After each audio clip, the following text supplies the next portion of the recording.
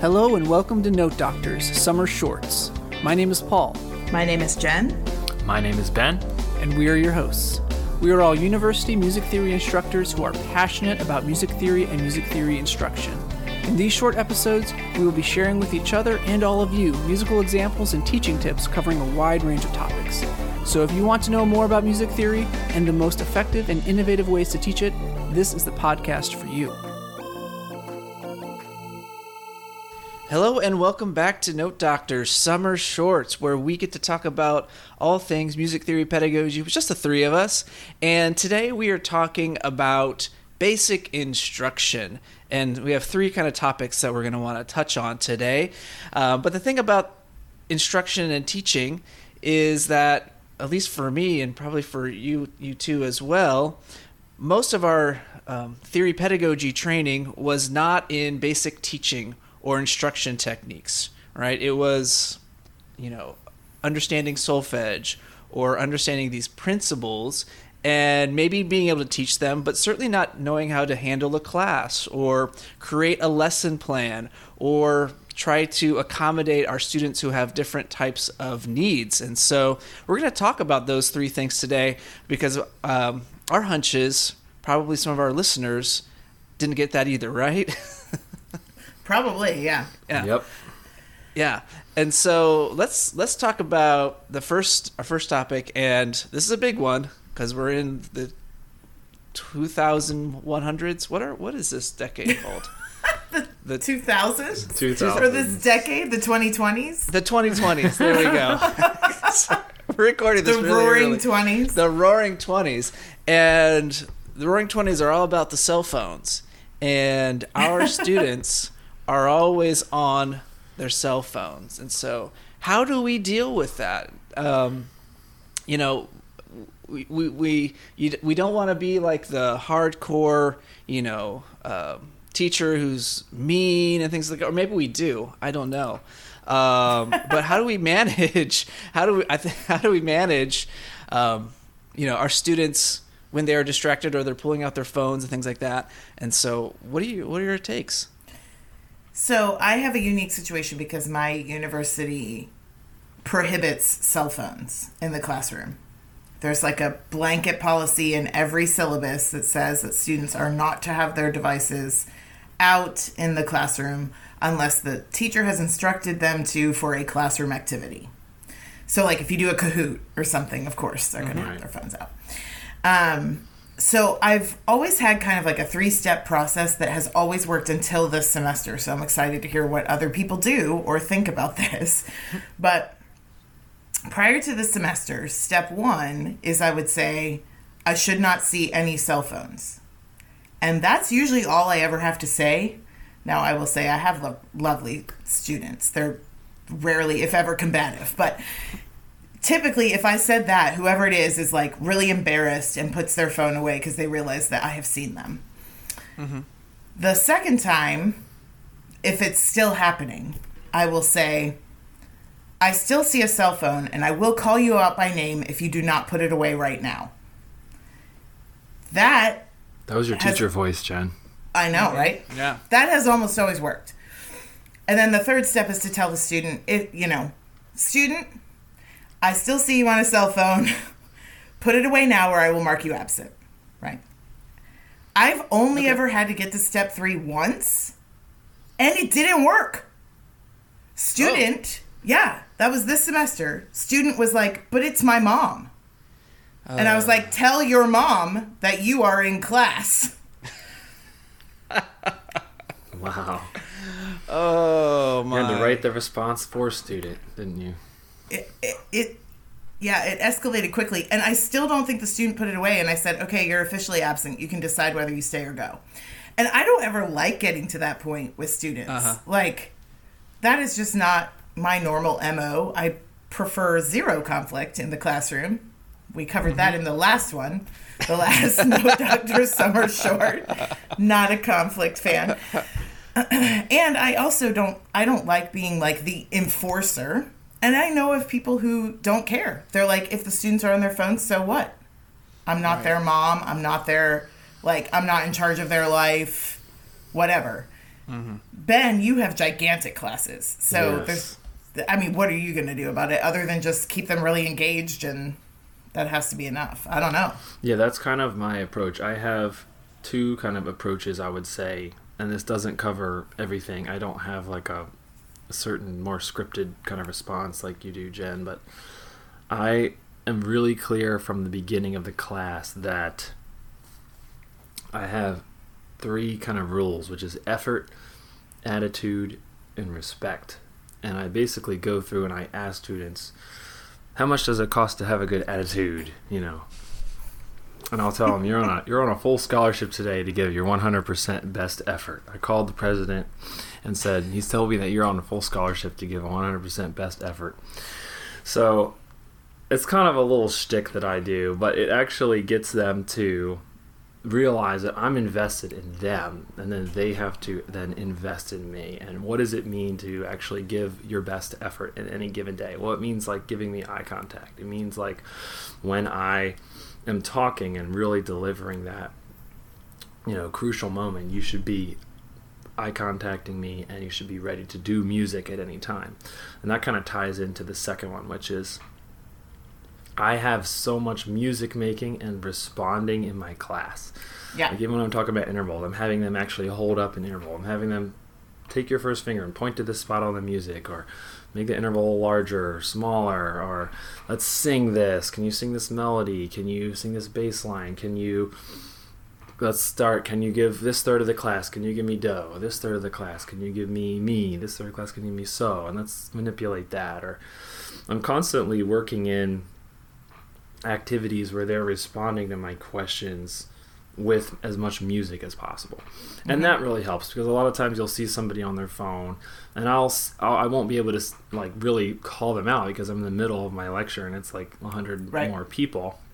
But if I get them to do something musical, then they'll look up and they'll participate in that activity, and it kind of brings them back in for a second. So there's no way that I could ever get every cell phone eliminated or prevent them from checking their phones. But I think overall I can pull them back in, and if I show that I care a lot and they understand that, then they are willing to put them away. Yeah, I think it's interesting because when I've taught, I taught at UNT for a little bit, and I've taught some of those huge classes, and I felt similarly. Like, if I keep them engaged, most of them are not on their phones. If some of them are, it is what it is. I think because my classes are like 15 people, I see in great detail everyone who's ignoring me. Right. I don't want to take it personally, but sometimes it's hard. I mean, sometimes it's hard to not be like, I'm working hard up here.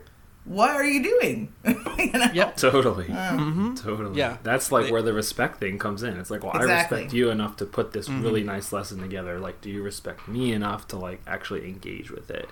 Yeah.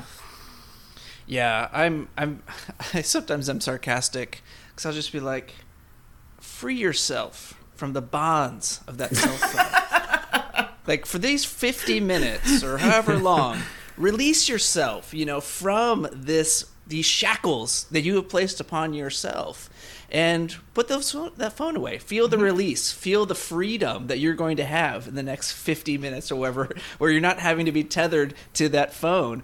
But I think it's interesting, Jen, how your student was saying how they're texting their parent, and that reminds me of my wife's interactions with her middle school students. Right. And I'm sure, Ben, your Emily's as well, is where, and those students become high schoolers, and now they're becoming college students. And so the relationship to their parents, or the contact that they're able to have and what they feel is necessary is very different, I think. So yeah, of course I have to text my mom or text whoever, because they need to know this or things like that. So it's very different.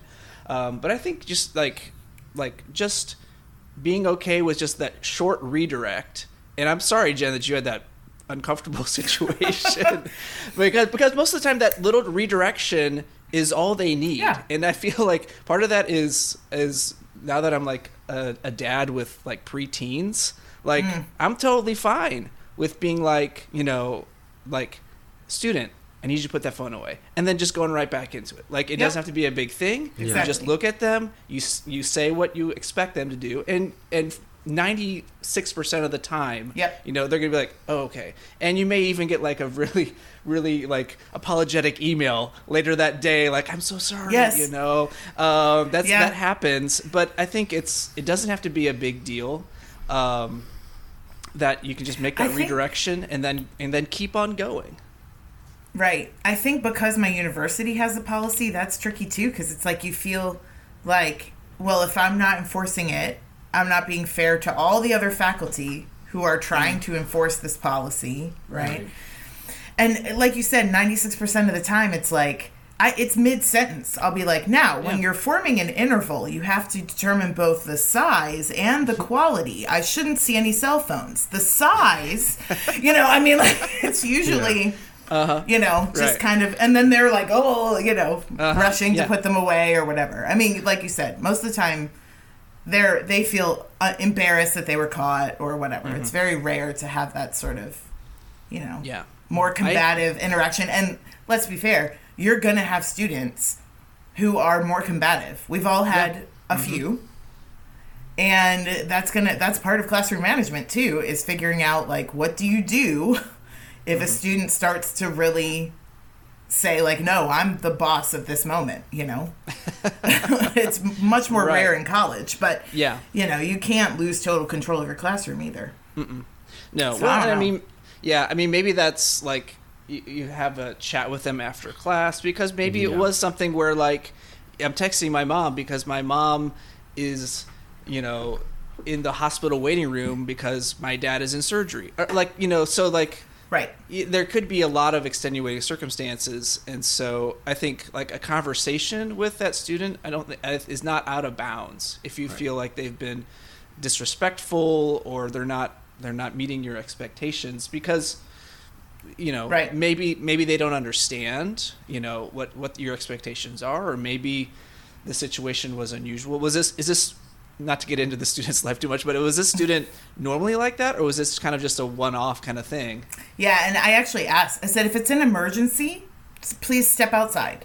Like, step outside the room and handle whatever emergency this is. The student said, it's not an emergency. My mom just asked, you know, if I got up today. Okay, well. And yes, this student was frequently or commonly both unengaged, non-participatory, and would cast kind of a shadow or a gloom over whatever activity we were trying to do. It was fairly common. So, yeah. Do you guys ever just go in the area of the person that's on their phone? Yep. Oh, yeah. I just Physical will proximity. do that too. Yeah, with the iPad, it's great because I'm so much more mobile. Yeah. And you can just go over there and then start teaching from their kind of section of the room. And then all of a sudden the phones start to go away. You know, maybe the people in the front then pull out the phone. You have to go back to the front. But... Fortunately, with 15, I can be kind of like right in the middle of them. I'm by all of them, right? If I just move away from the podium and I'm in the middle of the room, I'm close to everybody. So got good proximity to the whole class. That's pretty cool. Yeah, that's a good trick, because they notice, because they also know that you know, I'm probably not supposed to be on my phone right now, and so but all right, well, there we go, classroom management, cell phones solved. All right, well, let's talk about another topic that I don't think I really learned much about in my theory pedagogy classes, and that's lesson planning. Specifically, you know, how do you pace a lesson? How much time do you give to responding to students' questions or reviewing? How much winging it is in your lesson plan? You know, I mean, I can speak for myself. I was cleaning up my a desktop folder or something from when I was an adjunct, and I had these very detailed lesson plans for every aural skills class I taught. This was when I was, I think, at DBU. And I mean, I had like time, like 5 minute, do this, 10 minutes, do this, all these things like that. And I don't do that anymore. No. I certainly I'm not writing down how long I think these things should take. But I still do have lesson plans and kind of a schedule and these types of plan that I want to make. But it's not necessarily all written down as this is what I want to do. And I think it's also based on experience and also our different kind of situations. So I teach an hour and 20-minute long theory class, and that's Monday and Wednesday, and that's a pretty long time to teach. I don't know, borrowed chords or something like that, and so the pacing is crucial with that.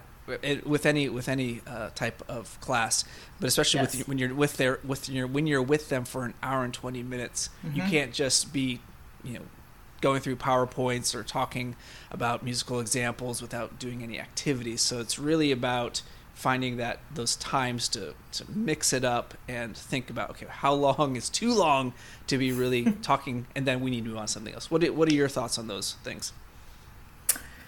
Yeah, I definitely can and do, like, quote unquote wing it more now, but usually if I'm winging it, it's because the students are either behind or ahead of where I thought they would be. So I introduce something and they're all like, we all already know everything about secondary dominance.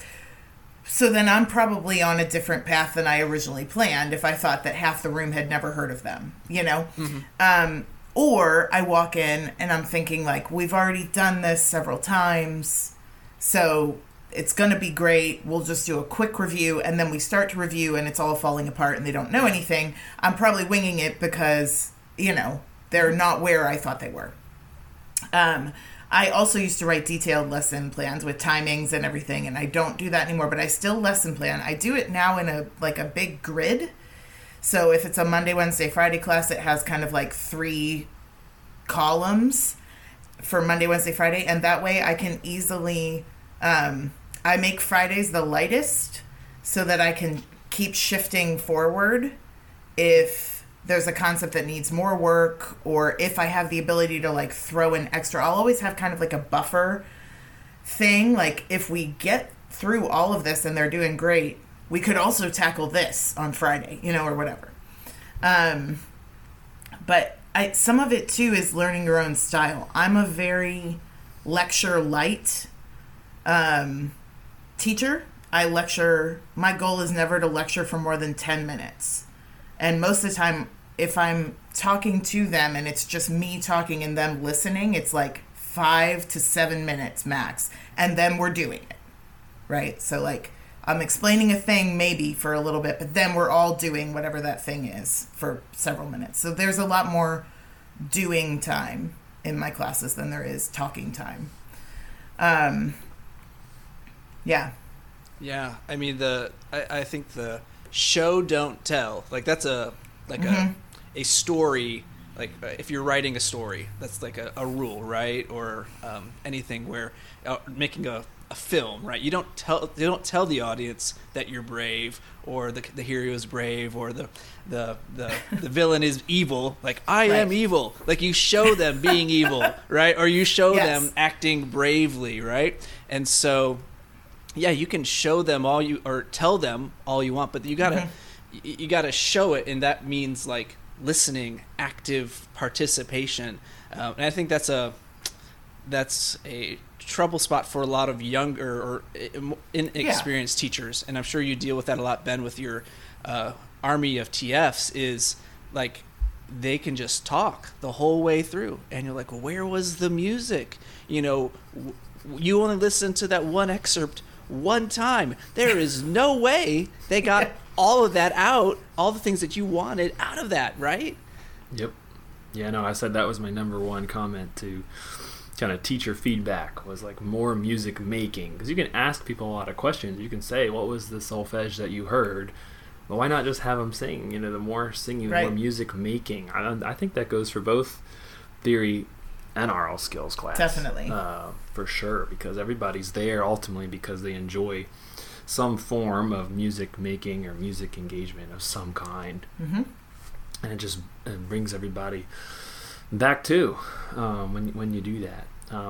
I would say the biggest difference for me when I first started lesson planning, like Paul was saying, when I was adjuncting and things, to now is spending more time on the wrap up or the key takeaways for the day. Like, what was it? If you want them to take away one thing from that day, make sure that you leave time excuse me, leave time at the end of the class period to go over that and really nail that home, or give them something like, on their hand, or a little acronym, or PADMIL, or like LIMDAP, if you do PADMIL or LIMDAP, or modes, or whatever that like thing is. Leave time in the lesson for that, because you really want them to come back the next class period and then say, okay, back on Tuesday, what do we do? And then they'll boom, LIMDAP. Oh yeah, right. And then you kind of have that linkage between class periods that I think I really neglected when I first started teaching. I was more like, okay, I covered this, okay, and I covered this, and I did this particular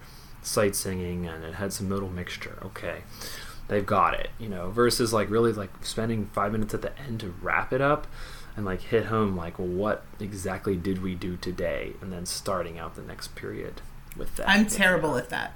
I am, like, I run right up to the time, and then I'm like, don't forget blah, blah, blah, blah, like right before they're walking out the door. In fact, when I went up for full professor, that was the one thing that they said, like everyone said on my teaching evaluations, was like, oh, this class was so fun, I was so engaged, I really learned a lot. Also, you don't close, like you just end. And I'm like, yeah, I know. Yeah, because you have the things you want to teach, and you're like, okay, there's the class period, but then if you leave 5 minutes at the end, I think it does really help. And I'm like faced with the fact that a lot of my students will not ask a question even though they have it, because they don't want to interrupt the time of 100 other people, and they're too embarrassed to raise their hand in front of 100 other people. And I will always use handouts, and I'll have them mark up the handouts with me and then post that handout, so that the ones that didn't ask a question will go back through and be able to look at that answer, and it has those kind of objectives and takeaways at the beginning and end. Yeah. I know that wouldn't be super applicable, like maybe in your case, Jen, it's probably less applicable, because chances are they just ask their question in the moment. Yeah, probably. Yeah. So here's another sort of lesson plan question. I know people who just like use last fall's lesson again, and they do that for their whole career. And that's not necessarily a bad thing, but it's so not what I do. Like, every Theory 1 I've taught was a different Theory 1. Like, it's never the same. I'm always tweaking it and changing it. It's probably harder for me, I guess, but more satisfying. I have a Google Doc which has for every class that I teach, and I'll have every day. Yeah, and for 15 weeks, and I refer back to that, because I might change some orderings and things like that, but that helps me remember good things that I did. Yeah, like I usually that musical example, right? Yeah, or this activity, and I'll put in notes, or I'll be like, okay, this had to move down. So I do have something that I go back to if I'm teaching the same class. But it's never the same, because I'm like, I always start from last year. Like the last time I did it, I start from that, and then I'm kind of tweaking as I go. But yeah, I'm also not I know people who type out their whole lecture and are I don't low do key reading that. Definitely not me. It's like a list. I don't think I could. No, I couldn't either. Terrible. Yeah, I wouldn't know. No, but I can see that. It's super organized, but wow. Like if you were teaching me music history or something like that, like I might be more inclined, but yeah. I mean, I sometimes will write out so I don't leave it out. Oh, sorry. Yeah, no, that's fine. And like if I want to make sure I get the wording right on something, there's a very technical way of saying something. Yes. I want to make sure I write that down so that I kind of have access to it. One of the things that I struggle with is my activities getting out of hand and taking longer than I expected. Because I like to do, like these little composition projects or, these things in class. and I'm looking at the clock. I'm like, oh, I only have 15 minutes. Can I do it? Can I get this thing in? And so sometimes I run into that problem where I'm just trying to put. If I would have given myself more time, I could have had a better experience with this type of little kind of in-class project, because I think those are super valuable. Again, it's about getting them doing things, but that does take time out of instruction or giving them the takeaways even too. Like, okay, well, we just played through your little recomposition projects and we're out of time, so see you later. So I have the same problem as you do, Jen, with that type of situation. Yeah, it's usually because we're improving on the keyboards. We're like creating a modal melody or something, and then I'm like, shoot, we have like 30 seconds left. Right. So there's no time for pad mill. You're gonna end on the lowered two. You're like screaming as they go, pad mill, as they go out the door. Oh my. Well, yeah. I mean, yeah. Yeah. So that's lesson planning, and I think that's something that, as you go, it becomes easier, I think, because you get a sense of the room too. It's like, all right, we've reached critical mass with this, with whatever we're doing now. We've got to move on to something else, and let's go on to that thing. And having, I guess, extra things ready, in case things go faster or things go slower, then you can push things away. But I found that having, that little extra thing in the bag is often helpful if you have a little more time than anticipated. Well, let's talk about our last thing, and that is Office of Disability and Accommodation. So we all have students that have different maybe disabilities or ways of learning, and we have to accommodate for those. And that can be in the theory or the aural skills classroom. I think, at least for me, it's a little more challenging in an aural skills setting. Because in music theory, they can take longer on a test or a skill drill. It's a little bit harder with aural skills when they're having to listen to things. And so the question is, well, I guess we'll say one of the most common accommodations is more time. So like time and a half or double the time. So does that equal more hearings for you all? It doesn't for me. So essentially, if a student, and of course, in our case, it's not like K-12, where if there's an accommodation, you have to make it, and you have to arrange for it, and all of that. In college, the students have to ask for it, and, I want to help them. So if I have a student who I know they have an accommodation, and they're not asking for it, I might say, like, hey, if you want extra time, let me know and we'll make an arrangement.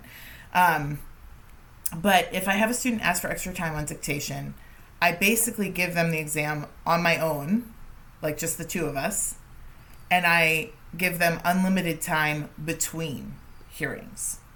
So they have the same number of hearings as everyone else, but they can take as long in between the hearings as they need.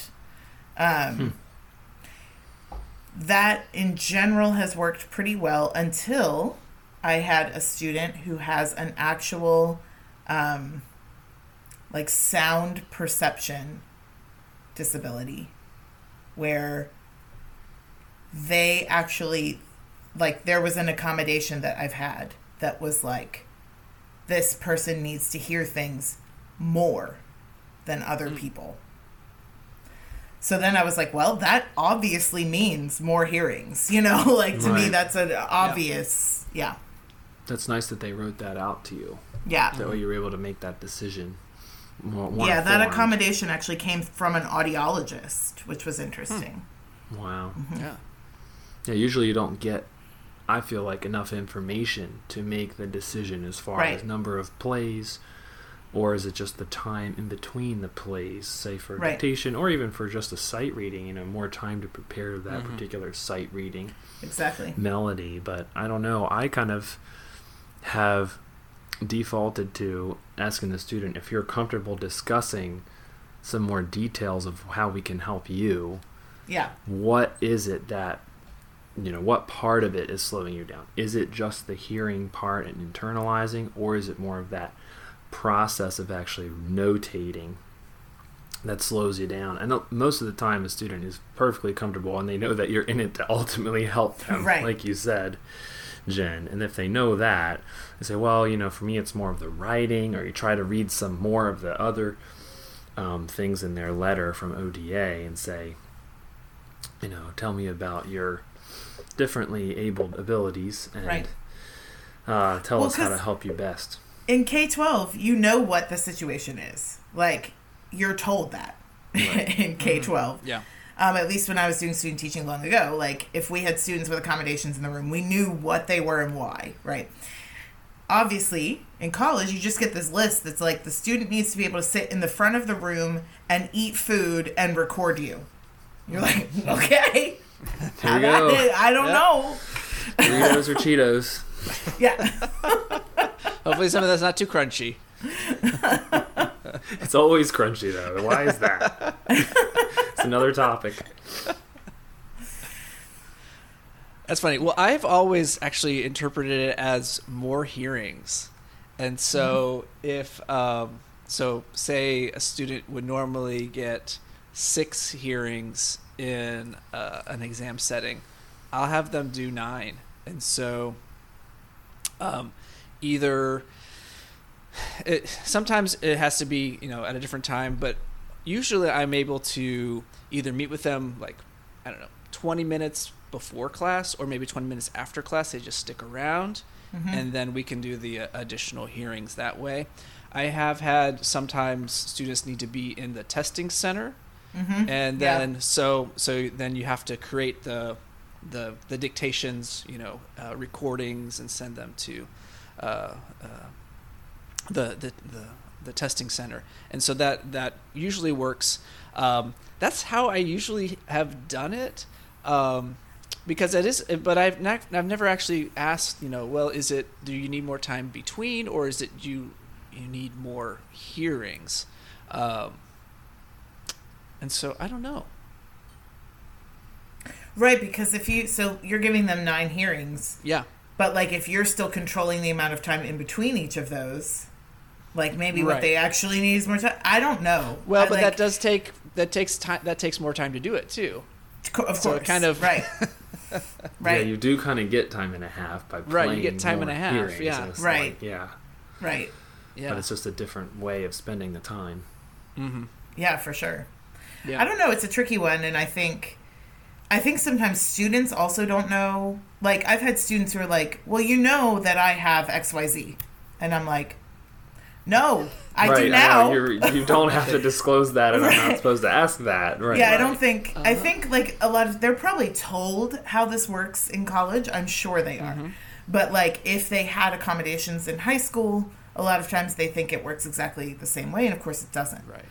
So I've had students get very angry if I didn't automatically give them, time and a half on a test. And I'm like, you are supposed to ask and arrange that yourself, So, yeah, it's a tricky thing. But obviously what we all want is our students to be successful. And if there's some sort of accommodation, that means that that's what they need to do that, Yeah. So it's figuring out. It's more of a puzzle, I think, sometimes for us than for our K-12 colleagues. Yeah. And the real challenge is when you have students who have some type of disability but don't have an accommodation. Yes. And there's a lot of that too. Yes, there's a lot of that where you're like, please go to the ODA because they can help you, but I can't technically do anything until I have that notification.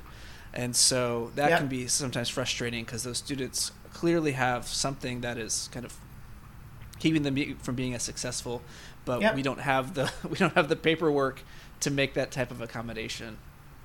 It's really common where I'm at, in part because I have probably, I'm guessing, a larger population of homeschooled students than you have at your state universities. Mm-hmm. And so homeschooled students are just naturally receiving accommodations from their parents. Right. That's just kind of part of how that works, So a lot of times they they maybe don't even really realize they have something they need help with or something because they haven't been in a traditional classroom setting or not as frequently as their other peers. Yeah, I've had a student tell me it was after they had already gone through all of aural skills, things like that. They're like, I think I have a disability, but I never knew. And they also had, they were homeschooled, and so a similar situation there. But we want our students to be successful, and so we want to do what we can to do that, right? Yeah. I've also had students who don't want to use their accommodations. Have you run into that? Yes. Yes. Yeah. Mm-hmm. Yep. Mm-hmm. Yeah, which is interesting. Mm-hmm. And fine. I mean, yeah. In some cases, I've been like, you haven't seemed to need it thus far. Like if it's time and a half, for example, but music theory comes really naturally to them.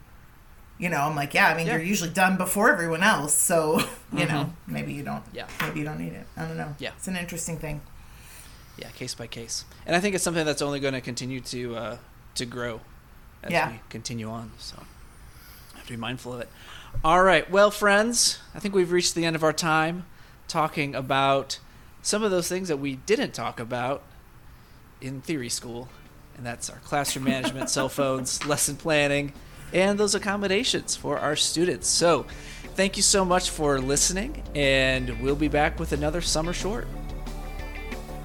You just made it to the end of another episode of Note Doctors, the music theory and pedagogy podcast. Don't forget to like, subscribe, and review the podcast, and you can always reach us at notedoctorspodcast@gmail.com with comments, questions, or show ideas. Thanks for listening.